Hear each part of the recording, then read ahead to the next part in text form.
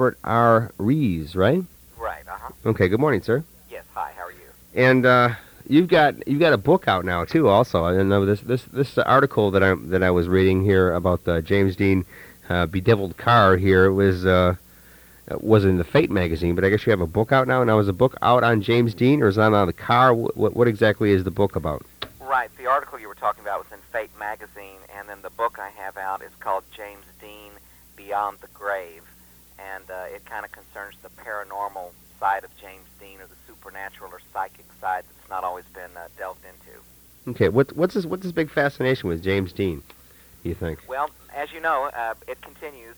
He died 41 years ago last week, and last week they reissued his movie Giant that was made 40 years ago. It was his last movie, and they reissued that to movie theaters last week to play in major cities in normal, regular theaters. So it's very unusual that somebody continues to have this influence 40 years after their death. You know, their movies are still in theaters, they're on the current postage stamp, and the only people like that I can think of would be maybe Marilyn Monroe or Elvis Presley. Uh-huh. And it's strange, you know, they all came from the 1950s, and yet somehow they're all current and timely and topical, and people continue to identify with the image and symbol that they put out, and there continues to be this fascination for him. Okay.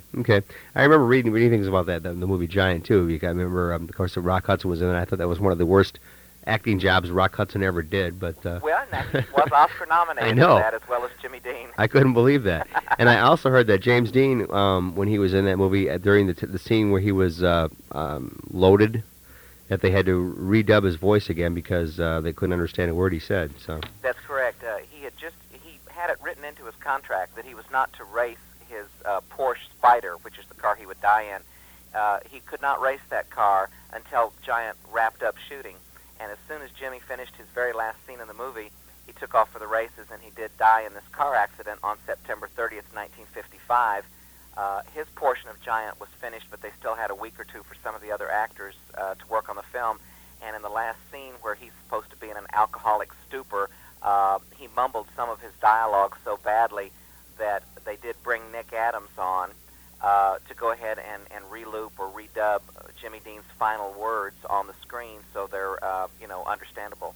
okay, all right. So I remember reading about that a long time. Anyway, one thing that when we were talking on the phone a few days back about this James Dean car thing, before we get into the car part of it, now I never realized that there was somebody else in the vehicle with James Dean. Right. A lot of people are not aware of that. He had a Porsche mechanic by the name of Rolf Wutherich, and he was a German fellow that had been a Luftwaffe pilot during World War II, and then he went to work for the Porsche factory, and he was in California working at Competition Motors, which is where Jimmy Dean bought the Porsche in 1955 out in Los Angeles. And Dean insisted when he bought the car, it was $7,000 back then, which in 1955, that was a lot of money for a sport car. Uh-huh. And in fact, there were only 90 of these cars ever made back there in the mid-50s. And Jimmy specified when he bought the car that this guy, Rolf Wutherich, who was a real good mechanic, that guy would accompany him to any of the races and see that the car was kept perfectly tuned up. So when Jimmy was driving the car that day, this guy was in the car with him. And Jimmy died in the wreck, but this guy was thrown clear and was beat up pretty badly, and he was in the hospital for a year. But he did survive the wreck, but then went on to have a tragic life. Okay, can you fill us in a little bit about this guy's life? I mean, that was affected? After the wreck, he was in a hospital for a year, and he tried to first sue James Dean estate, and then he ended up suing the other driver of that other car's estate to collect some money to try to help him with his hospital bills. And he ended up going back to Germany in the 1960s and working for the Porsche factory. But it was kind of like what people say about Muhammad Ali. If you get hit in the head too many times, are there some problems? And it was like Rolf Wutherich had been involved in several car wrecks, and they wondered if this did something to his brain, because he got pretty wild in the way he carried on, and he was in a lot of bar brawls, and he became an alcoholic, and he was quite a womanizer. And when he did get married in 1968, he stabbed his wife to death. He killed her, and they called it insanity, so he was put in an institution. And then after a while, he was let out. But he continued having problems holding down a job and being stable. And by 1981, Rolf himself would die in a car accident back in his own hometown in Germany on a wet night driving a Honda. He ended up by himself sliding off the road and crashing into a house and dying in 1981 in a car wreck. Doesn't die in a Porsche, but he dies in a Honda? Can you believe it? What can I say? Okay. All right. Now, getting to the car. Now, the car wasn't totally wrecked, I take it, so they actually, cut up pieces of the car and sold them at an auction or something? Or how did this... Yeah, the way it all started, once this wreck took place, it tore up the car fairly badly, but it was mainly the front end around the fender area, and it pushed the engine back. And there were still a lot of good parts left on the car. And so, like I said, it was a $7,000 car, and it was purchased for $2,500, the wreckage. And the guy that purchased it out there in Los Angeles was the name of George Barris. And most people are familiar with Barris because he's the guy that is the famous king of the car customizers. He still shows up at car shows all over the country, and he's the guy that built the original Batmobile. Okay. He built the Munstermobile, the kit car from the Knight Rider series. When it comes to anything that somebody needs in the way of a special car, George Barris usually has done the work on it for the last 40 years. And so, anyway, so he went ahead and purchased the car for $2,500, and he started parting it out. And the first thing he did was sell the engine of the car to a guy named Dr. Troy McHenry, who was an LA physician, and his hobby was car racing. And then he sold the drivetrain, the transmission drive, the transaxle, sold that to another doctor. Both of these doctors put the car parts in their cars, and they were both in the same race at the Pomona Fairground in 1956, a year after Jimmy's death. And both of them ended up in car wrecks that day. One doctor was killed. The doctor that had the engine in the car was killed, and the doctor that had the transmission in the car was badly hurt. And so it's strange, and that's where it started from there, and it seemed like, kind of like, where Mary and her little lamb, wherever the lamb went, trouble followed, and it seemed to happen like this with the car as far as parting it out was concerned. He went ahead, George Barris sold the tires off of the Spider, and of course, within a week, the tires both blew out, and this caused the driver to be run off the road. And at this time, Barris decided that it was best to quit parting the car out because, for whatever reason, it just seemed like everything went wrong. So instead, he just decided to put it in storage.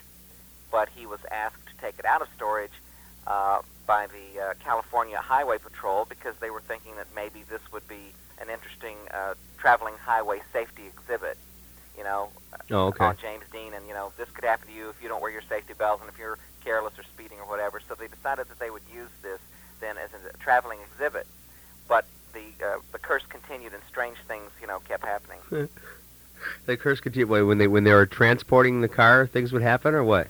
Yeah, well, okay, part of the time, like one time it was in storage in Fresno, and a fire broke out that burned down the whole building, and it destroyed every car that was in the building except for the Porsche. Of course. And it was slightly scorched. And then, like I said, he crated this car up and started sending it out. And there was a fellow named George Berkowitz that was an employee of the state of California. And he was hauling this death car on his flatbed truck, and he lost control of the vehicle, and he was thrown from the cab, but he was killed when this wreckage tore loose from its mooring, and it pinned him down beneath its weight. Huh. Now, this car, now it's been misplaced, or I guess there's still the transaxle is still available, and people can still purchase this, but the car itself, was it misplaced, or what happened to the car exactly? Yeah, well, after this one guy was killed, the car, they started touring at about 1956, and for a while, not too much happened in 57 and 58, and then in 59, the car slipped off the truck, and it broke into two pieces on the highway, and that caused a wreck. And then by 1959 in New Orleans, the thing that had been welded together fell apart into 11 pieces, and they put this thing back together again. Finally, the way it wound up, in Florida, in Miami, they had asked to, again, do this safety exhibit situation, and they did their act down there in Florida, and then they went ahead and crated the car up, and they sent it by freight to send it back to George Barris out in Los Angeles. And a week had passed, and the car had not arrived, and so, Barris thought the car was on its way, but it didn't show up, and so he checked into it, and he even hired a private investigator from Pinkerton's to check and see what happened. So finally, the freight car does arrive late in Los Angeles, and then when they unseal it and open up the door and open up the crate, there's no car. Huh. So by 1960, the car had vanished, and it has not been seen since. So of course, the speculation is, was the car stolen? Was it simply misplaced by somebody? Does it still exist? All those questions are still around. Or is the person who stole it still alive? Again, yeah, exactly, because that's been 36 years. Yeah. And I can't help but wonder, like the end of the movie Raiders of the Lost Ark, did it end up just falling into the wrong hands to somebody that didn't know anything about it in a box someplace, just pushed to the back of a warehouse and maybe finally just scrapped? You wonder how something like that does turn out, and it's hard to tell. It has been 36 years. So, but there's still the transaxle is still available. So that's the only thing left of the car. That's the only part, yeah. The transaxle, which had, one of the doctors had been wounded or injured badly when he had used this in his car in '56. He would take that out of his car and he would sell it. And the transaxle, had a serial number on it, and it has been located. And there's a fella out in Los Angeles who is restoring a Porsche Spyder, and he is using the original drivetrain or transaxle from James Dean's Spyder, and he is using that in his restoration. And last I heard, he still has the car, and he's asking, of course, hundreds of thousands of dollars for the car, and so far he's holding on to it. Huh. But has he driven it yet? I'm not sure about that. Okay, all right. Huh. I'd be a little hesitant myself. Yeah, same here. I'd rather sell it and get it out of my garage. But yeah. Huh. Did this ever cause somebody to write the movie Christine by chance? Yeah, it does make you think that, Yeah, doesn't it? yeah. Because it seems very, very close. The strange thing is all the stuff we've talked about is not just conjecture and hearsay and speculation and myth. Instead, this is all factual truth that can be backed up by legitimate newspapers, not things like the Inquirer or the Globe or whatever, Right. but actual factual reporting. And it's a very strange story, which again makes people wonder, well, how about the people that work with James Dean on Rebel Without a Cause, his most famous picture, because a lot of strange things happened to his co-stars from that film. Okay, now just out of curiosity, name a couple of things that happened out of. Okay, well, in the 1960s, Nick Adams, who was one of the co-stars from Rebel, Right. he died of a drug overdose from peraldehyde in the late 1960s. In the 1970s, Sal Mineo, that was in the film, was stabbed to death in the mid-70s and killed outside of his apartment in Hollywood. Then in the 1980s, Natalie Wood mysteriously drowns off the coast of Catalina. And then the main love of Jimmy's whole life was a woman named Pier Angeli that was kind of a minor B actress back in the 1950s, and that was the main love of his life. And she died of suicide before she was 40 years old. Okay, so of course that's it could be related to just tragic Hollywood, but yeah. Anyway, it's fascinating. It's fascinating. All these different things happen. As far as saying there was a curse on the car or whatever, I don't know, but it's just very strange, very strange. Now, as far as your book goes, now it's not in bookstores yet, but it can be ordered. Right. The number is to order the book.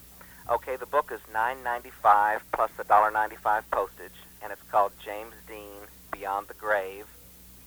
And my name is Robert Rees, R-E-E-S, and my address is 20806 Park Canyon in Katy, that's K-A-T-Y, Texas, 77450. Okay. Well, thank you, sir.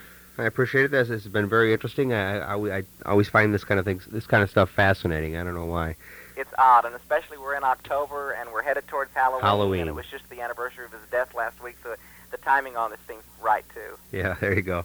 Thank you very much. Oscar, I enjoyed it. Thank you. And we might talk. You never know. We'll talk to you again, maybe about your book when it gets huge. I'd be glad to. That'd be great. Okay. Thank Take you. care. Bye. Bye-bye.